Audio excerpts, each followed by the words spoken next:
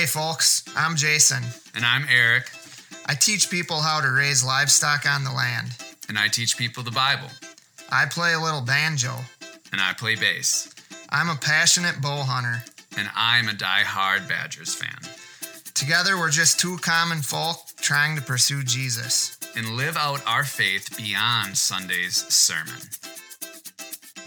All right, well, we're both kind of dragging a little bit this morning. We are. This is my sixth cup of coffee. So at this point, I don't think it's actually doing anything anymore. I don't really know why. I mean, it's kind of a nicer morning. Yeah.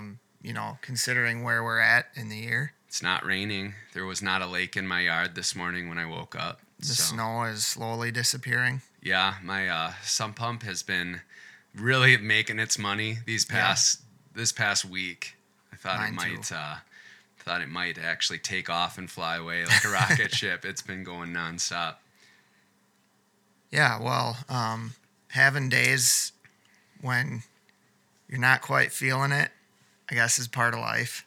Yeah, I think that's where, not to get too philosophical right off the bat, but I've found that tends to be where like the real direction is set is on those days. Like, can you at least kind of hold the car on the road on those days? Like, there's other days where you really like make a ton of progress, and then there's days where you're like, all right, can I just keep the car on the road today? And if I can do that, that's a win, and not sabotage what I've been doing, you know? I usually can tell when I'm having a day like that, when I kind of have my normal morning routine. So I get up and I get a cup of coffee and then I go sit down to read. And if after a period of time I realize that I haven't been doing anything except just staring off in space. Yep. And then I'll go to take a drink of coffee and it's cold. Yep.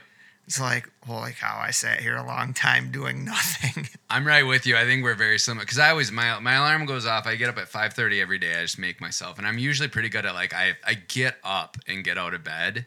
And then I usually go right for the coffee. That's, like, my first thing. And then it's, like, a matter of, like, on a good day, I'll be doing stuff while I'm drinking my coffee. Like, I'll empty the dishwasher and kind of be going. And then other days, it's like I grab my coffee and just sit on the couch. And then usually it's not the coffee's cold. It's usually that I'm like, oh, I can't wait to get some of this coffee in me. And my cup's empty already. And I'm like, uh-oh, that's not good. Yeah.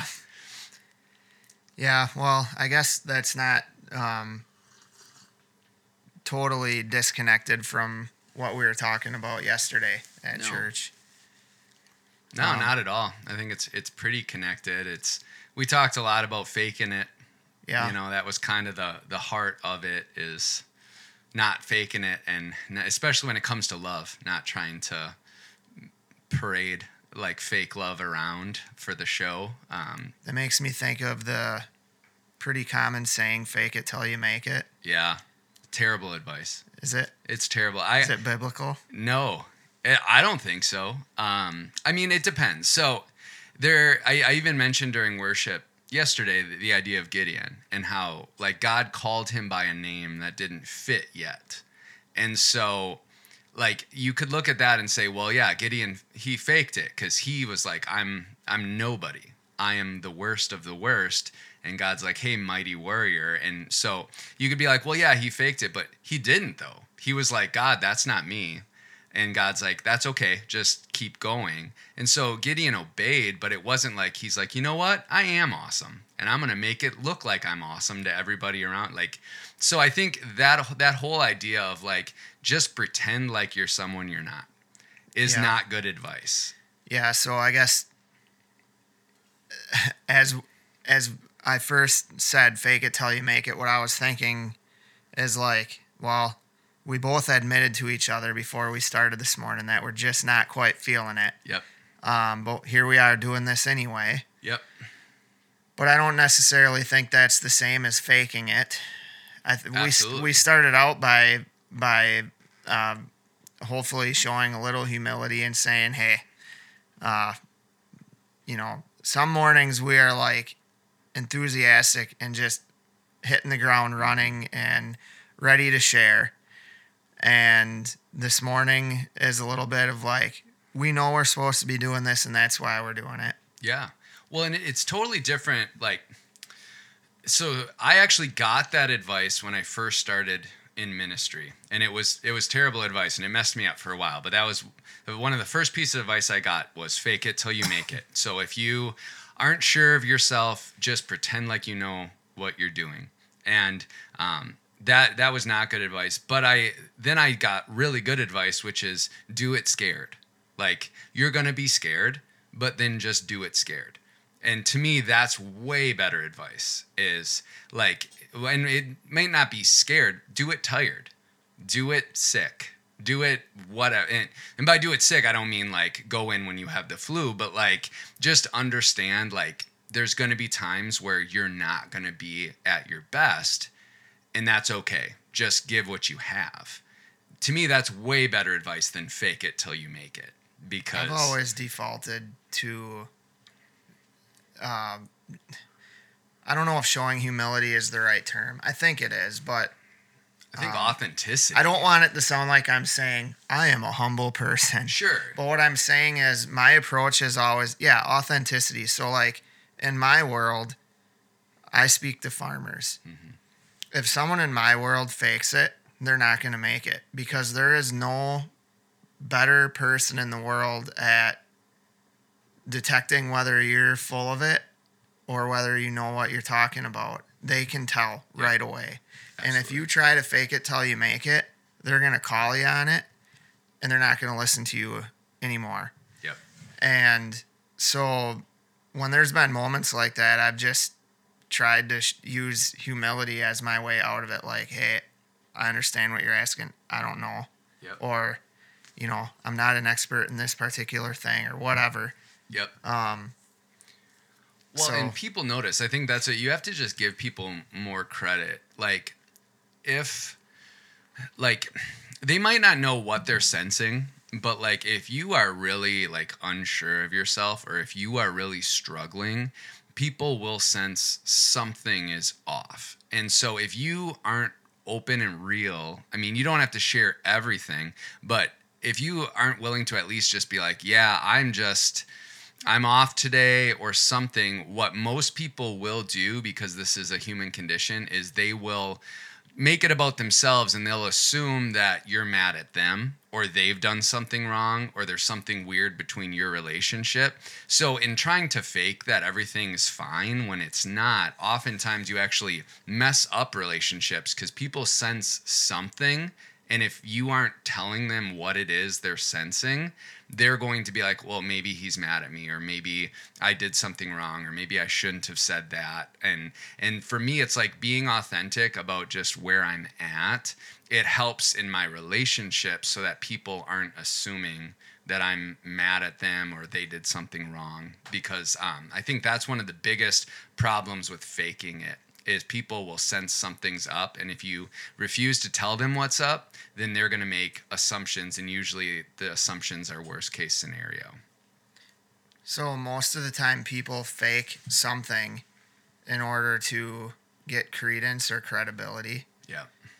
But the ironic thing is what seems to get us more credence and credibility at times is just being authentic. Absolutely. Well, and I think it's because, it was funny. So one of the young men in our church after second service came up and asked just some really good questions about the sermon, just for like clarification on things. And in explaining it to him a little bit more, I ended up going deeper into, I had mentioned in the second service, I don't think I even mentioned it in the first service, the parable of the woman with the 2 coins, mm-hmm. and how it was like they were worth very, very little, but it was all she had, and it was, she gave what she had. And just talking about how when we come to church, like when we show love to God, just give what you have. And even if you're not super happy with what you have, just give what you have, and don't fake it. Don't create a character and then worship as a character that's not even real, because God is saying, I don't want that. And just in explaining it to him, it was like, okay, so that woman gave whatever, let's say that's the equivalent of 1 penny. Like if you were to come to church and you had 1 penny to give, that would feel pretty crummy. And like, you would definitely be tempted to be like, I need to not give this because this is, embarrassing to give 1 penny. But it's like, if I were to, instead of that, say, well, I only have a penny to give, I'm going to take a piece of paper and draw a picture of Porky Pig and write $1 gajillion on it and give that, it's like, that is worth less because it's not real. Right. Like, the penny is at least real currency.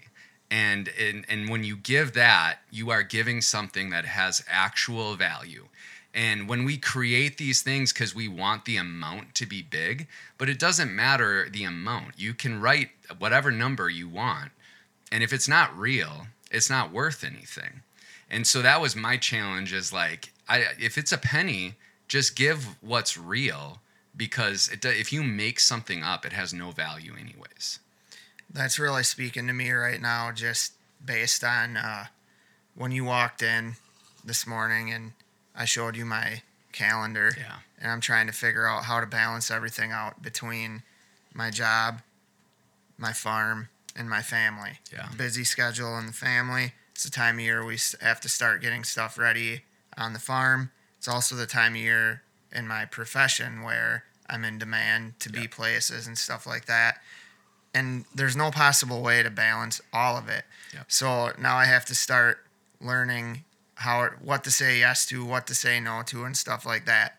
But if I don't develop that skill, all I'm going to be doing is trying to keep up with everything, because I'm so worried about the perception of what's it going to look like if I say no?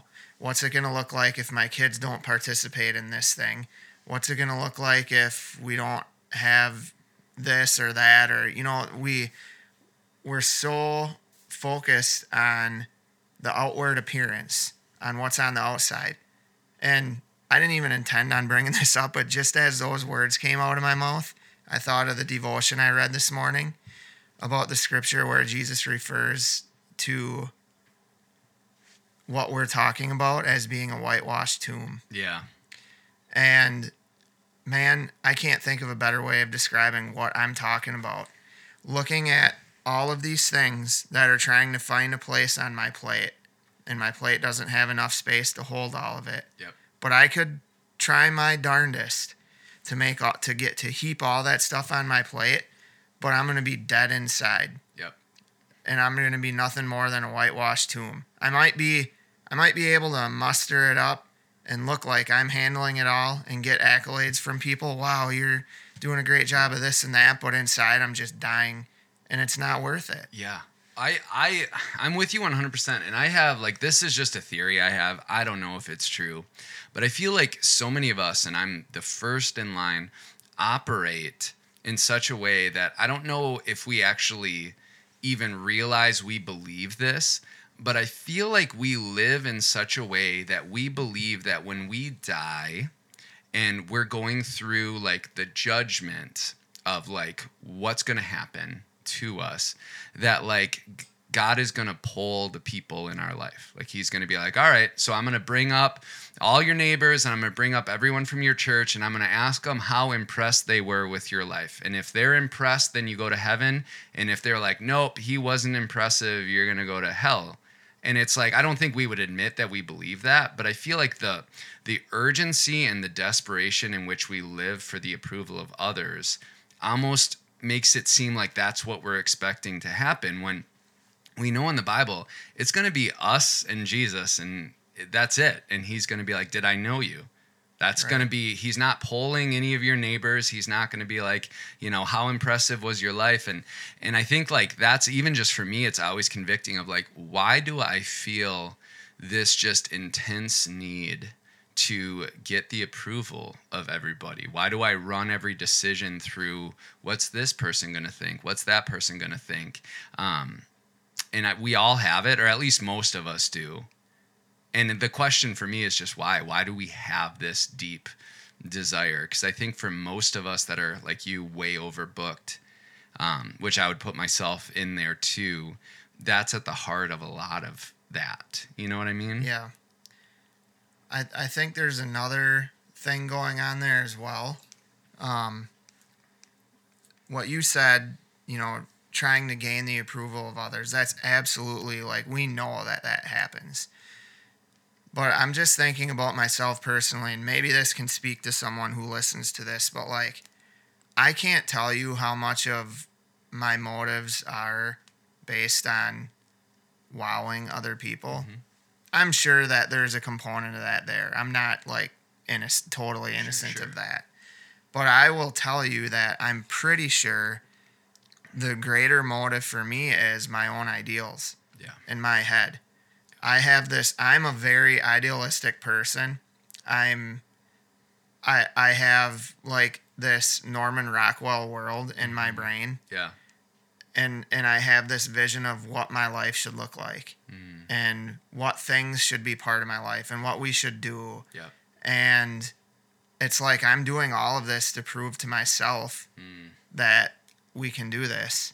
That's a good point. There's been times where it's come at the cost of my family. It's brought anxiety into our home that we didn't necessarily have to have.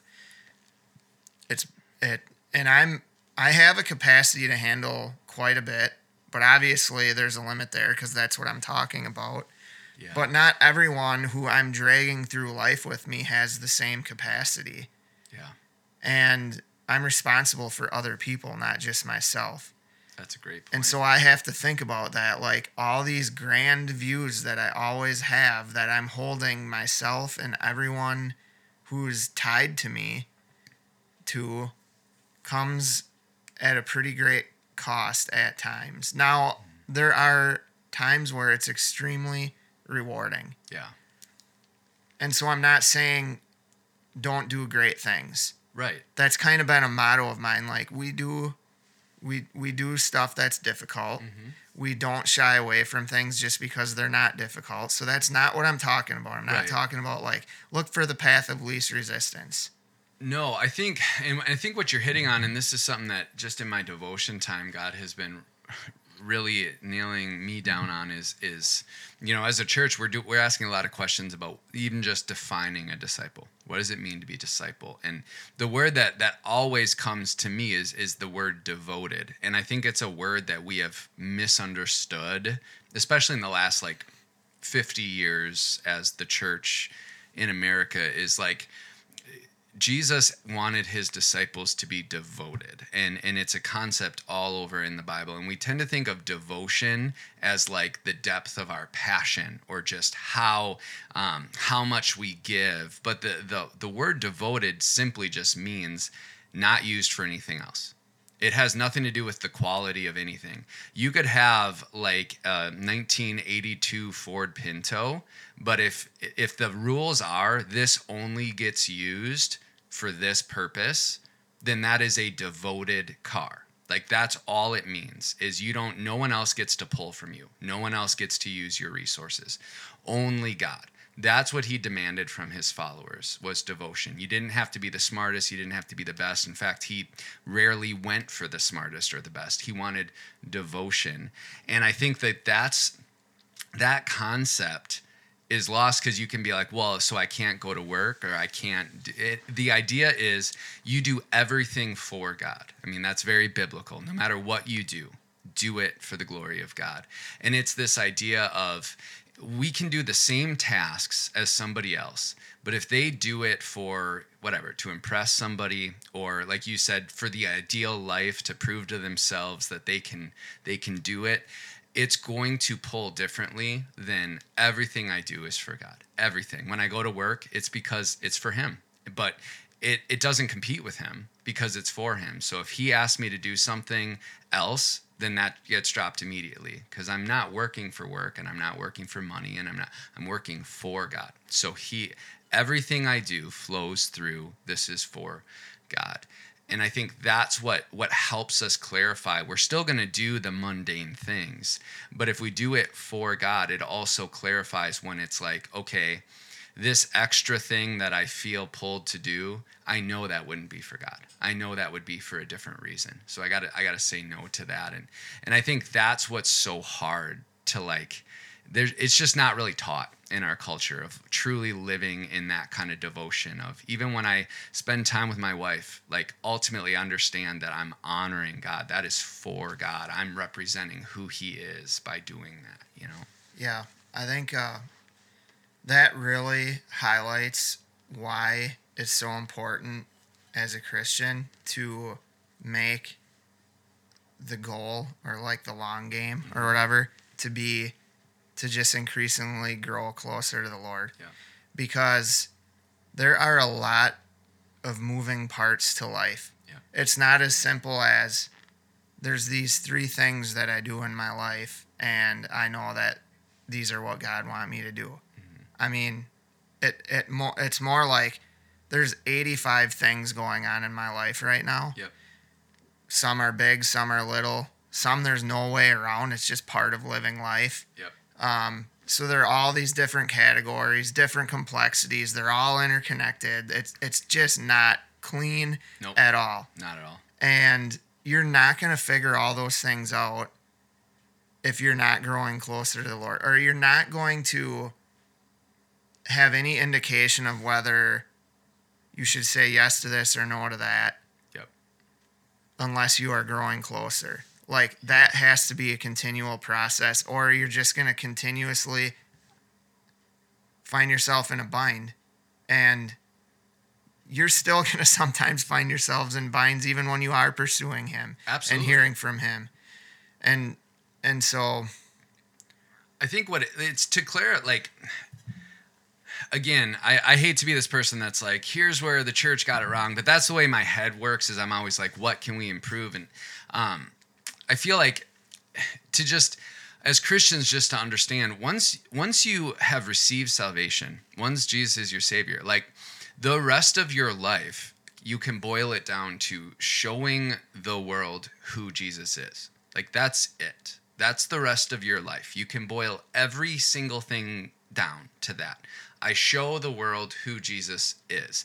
And when you truly understand that this is the rest of my life, like if Jesus is my Savior, this is the rest of my life. I show the world who Jesus is.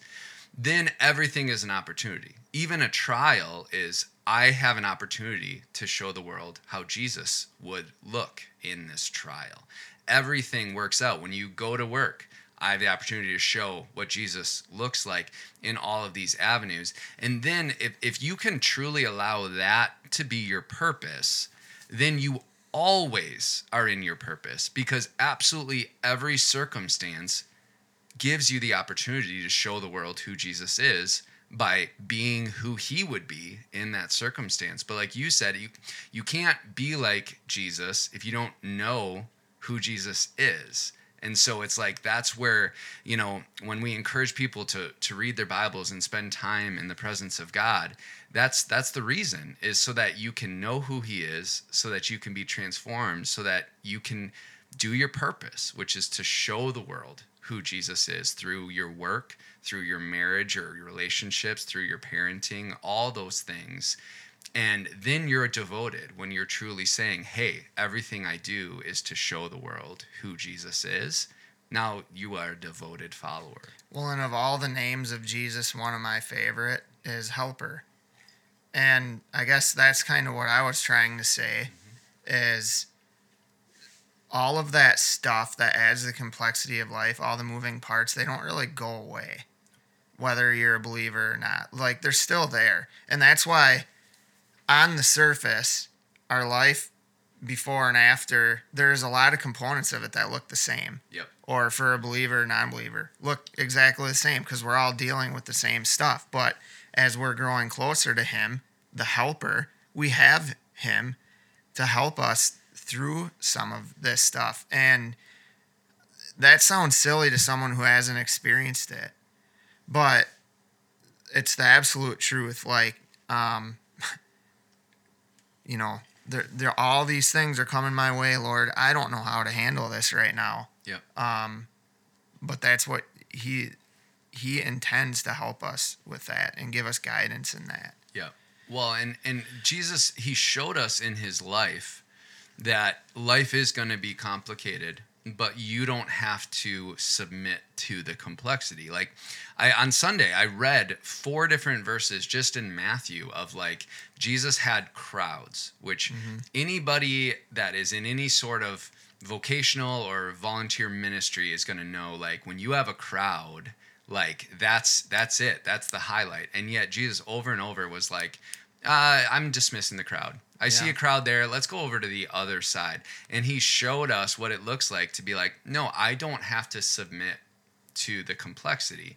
And over, even his disciples tried to talk him into doing things. And he's like, no, not gonna do that. And just there are examples in the Bible of complexity is always going to look for you. Like that's always going to be part of life. And it's going to hit quite often. And Jesus did have seasons of like, this is chaos, but he also just said no. It was like, nope, we're going to go into the middle of a lake and I'm going to take a nap. I mean, that was what Jesus did. And I think that sometimes it takes courage to say no. It really does. So we're constantly in this tension that we saw in Jesus's life as well. Of it's either we are in the crowd or we're in the wilderness. Yes. And we tend to be.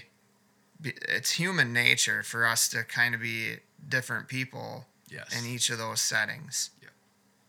Well, and I think it's human nature for us to favorite one over the other. And we talked about this a little bit yesterday right after the sermon. My sermon was more about a lot of people tend to press into the crowd or the festivals, the gatherings, the events, the parades, and they tend to ignore the wilderness. But then there are people that it's like they love the wilderness and they want nothing to do with the crowds. And what Jesus showed us is like you need to have both, because the wilderness is where love is actually grown. So just so people don't like miss the point here. So like the crowds or the festivals are it could be that, but they're more of a symbol of a part of our life. Do you want to describe that a little more? Absolutely. Because we looked at Amos 5 where God was like, I hate your songs. And so explaining a little bit, because he's like, I hate your songs. I don't want to listen to them because I saw what you did in the wilderness. You had your idols. You didn't sacrifice to me in the wilderness. And explaining how there's kind of 2 parts to our faith. Is there's the, for the Israelites, it would have been the festivals. For us, it's Sunday mornings or conferences or events. And we tend to really like look to those things as like, we get excited and we go over the top. And that's where we looked at 1 Corinthians 13, where it says love doesn't parade itself. It doesn't puff itself up. And we have that tendency of wanting to go to these big mountaintop things, teenagers go to camp and all of that. And it's like big shows of performative love. But we see in the Bible that God's like, that's not really love. Can I try to even simplify it maybe even a little more? Yeah. I would say, or what I'm picturing is who we are inside our home and who we are outside of our home. Absolutely. So like the crowd or the festival for a lot of people is the workplace. Sure. Or it's the ring of, their social ring, whether that's people they do a hobby with or parents of their kids' team, other parents, or people who they see at church. Yep. And so as humans, we have the tendency to put on a different face when we walk outside of our house. Yes. And we tend to be a different person in the house and outside of the house. Absolutely. I think that's a great way to simplify it. And what we see in the life of Jesus is that we cannot neglect either the wilderness or the festival. Like they both are incredibly important, but we have to understand the purposes the right way. So most of us view I'll say festivals, but the outside the home, the gatherings, the events, the conferences as the place to develop ourselves, to receive. And then we view the wilderness as a place to survive. So it's like, all right, I receive and then I survive. That is not what we see from Jesus. The wilderness is the place that he received. The wilderness is where he got what he needed. And then the festival or the crowds was the place that he gave. And so few Christians view it that way. And there's no better time to talk about that than Holy Week. Yeah, exactly. It is. And that's how many of us saw truly all think of that go full spectrum Yeah. in a short amount of time, which just Absolutely. really highlights human nature. Yep. Absolutely. How quick we can flip the switch. Yes. Well, and just how important it is to understand the purpose of what you do. Like, to understand the purpose. I mean, we talked about, last week we talked about storms and trials, and understanding the purpose of them is so important, of not just being able to walk through it, but understand the purpose of it. That's incredibly important to life. And that's where I'm a dreamer. So I'm like, what would Sunday morning look like if Christians viewed their week as the place to have like real deep, gritty, as I said on Sunday, love developed in them. And then Sunday morning, they viewed that as the place to pour that love out on other people. What would a Sunday morning service look like if instead of viewing it as like, this is my place to receive enough to survive my week, and instead they viewed it as, yes, I should receive, but also come in with the love that's been developed in the week, so that everyone gathered has something to bring into that. I think that would completely change what Sunday mornings look like. And I think that's the heart of God, and that's why he, told the Israelites, if you can't love me in the wilderness, then the festivals are meaningless. And that's where I think, no fault of anybody else, of just this hasn't really been taught. It has been taught, like, survive your week and then come on Sunday and get enough to survive the next week. And I just think that's philosophically not the way God intended things to be. I would like to, as we move toward wrapping up, I'd like for us, and this is going to put us on the spot a little bit, but to try to think of a way to leave a shot of encouragement to anyone listening to this. Because I think this isn't really easy stuff, because we're basically talking about, in Scripture it says be of the world, be in the world, but not of the world. Yeah. Basically, that means there's no way around it. We're in this world just like everyone else who we're doing life with, whether they are a Christian or a non-believer. We're all in it together, but we're called to remain in it, but to not be exactly like it. But that is like easier said than done often. Right. And so I think the last thing we want is for people to hear this type of message and be like, I'm failing. Sure. There's no use trying. Sure. And so how can we leave some sort of encouragement? And I think where I would start it is, this struggle is real. Mm-hmm. If you are a Christian who feels like you're two different people often and you're just frustrated with yourself, like, the first thing that I would say is the Bible is full of examples of how much grace God has on us. And we have to be willing to extend that grace not only to other people, but to ourselves as well. Yeah. We have to be able to forgive ourselves when we screw up, when we are one way in one setting and someone else in another setting. Like, this isn't giving that a free pass. That is something that we have to be cognizant of. Mm-hmm. But when we mess up, we have to extend grace for ourselves. Absolutely. And I hope people get that the heart of this is not any sort of blame, because I think, if I'm being honest, I can't fault anybody for doing this, because whether it's been spoken or unspoken, it's been taught to us. So it makes total sense that we do this, because it has been taught to us. So yeah, if you're listening and you're like, I'm a totally different person at church than I am at home, that makes sense, because you've been taught to do that. You've been rewarded for doing that since you were a little kid. But for me, the encouragement, and this is what's so exciting, is not only is it okay to not pretend, like even if you hate what you look like when you don't pretend, even if it's like you look in the mirror and you're like, oh, and it just guts you up, if you are courageous enough to just bring that person and worship God on a Sunday as that person. We see right in Jesus' teaching when he talks about prayer, he sees the Pharisee who stands up and gives this huge prayer that's and he's like, I can't stand that guy. And then literally the tax collector that's on his knees and literally can just utter out, God have mercy on me, a sinner. He's like, love that prayer. And just understand that not only is he not going to kick you out for the person you are, like he is pleased. That's what he's about.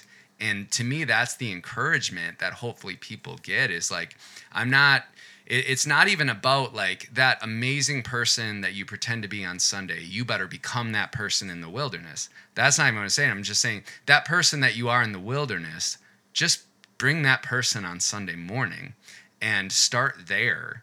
And that's way more doable, but that's also a lot scarier for people. And that's what, for me, I'm hoping that I can just give people that permission of, that's the heart of Jesus. I want that tax collector who just says, have mercy on me, a sinner. He's like, I love that prayer. And I think we could probably talk a lot more about the wilderness specifically. Like, there's people who intentionally go into the wilderness. Yep. There's people who end up there by choices. There's people who end up there against their will. Yep. It doesn't really matter. The wilderness is the wilderness. It doesn't really matter why you're there. And I think the important thing to remember is the wilderness, as we're referring to it, is basically who you are when you're not in the masses, yep. When you're not visible to a group of people or whatever. Yep. And so that is a place that can be really tough for people, mm-hmm. But it is also a place that can develop people as well. And I think that was one point you made yesterday, and I think that might be a good place to end today. But so whether we end up alone because of choices or just because we have to retreat there to get away from the world, like, that experience is essential for developing who we are. And then the next task is, what can you take from that experience and keep with you as you go outside of the home into the world? Yeah, the wilderness is coming for all of us. It really doesn't matter. Like, and that's, I remember when I used to work out and I didn't take like protein and I didn't take creatine because I was like, I don't need that or whatever. And I remember somebody was like, you're working out anyways. You might as well literally take this because you're already going through the pain of working out. Why not get the results for fully by taking these things that helps your body to actually process and do this? And I think you're going to go through the wilderness anyways, whether you have the right attitude towards it or not. The wilderness is coming. So it's like, you might as well reap the results of it. You might as well take that stuff with you. And I hope that that's encouragement too, of like, we're not even asking you to go through anything that you wouldn't be going through anyways. We're just encouraging you to truly reap the benefits of the things that you're already going to be going through, and allow God to really show you what they can be used for in his design. Right. So I think that's a good way to end. Yeah. Do you want to pray us out? Yeah. Well, Lord, we thank you for this conversation today, and especially as we go through Holy Week, and just really look in anticipation toward Sunday and what that means. We saw examples of you pursuing the wilderness, and I just pray that this week, especially as people listen to this, that you can show us ways to experience that and to grow out of that and to grow closer to you, especially as we go through this week and just reflect on everything that it means. In your name we pray. Amen. Amen.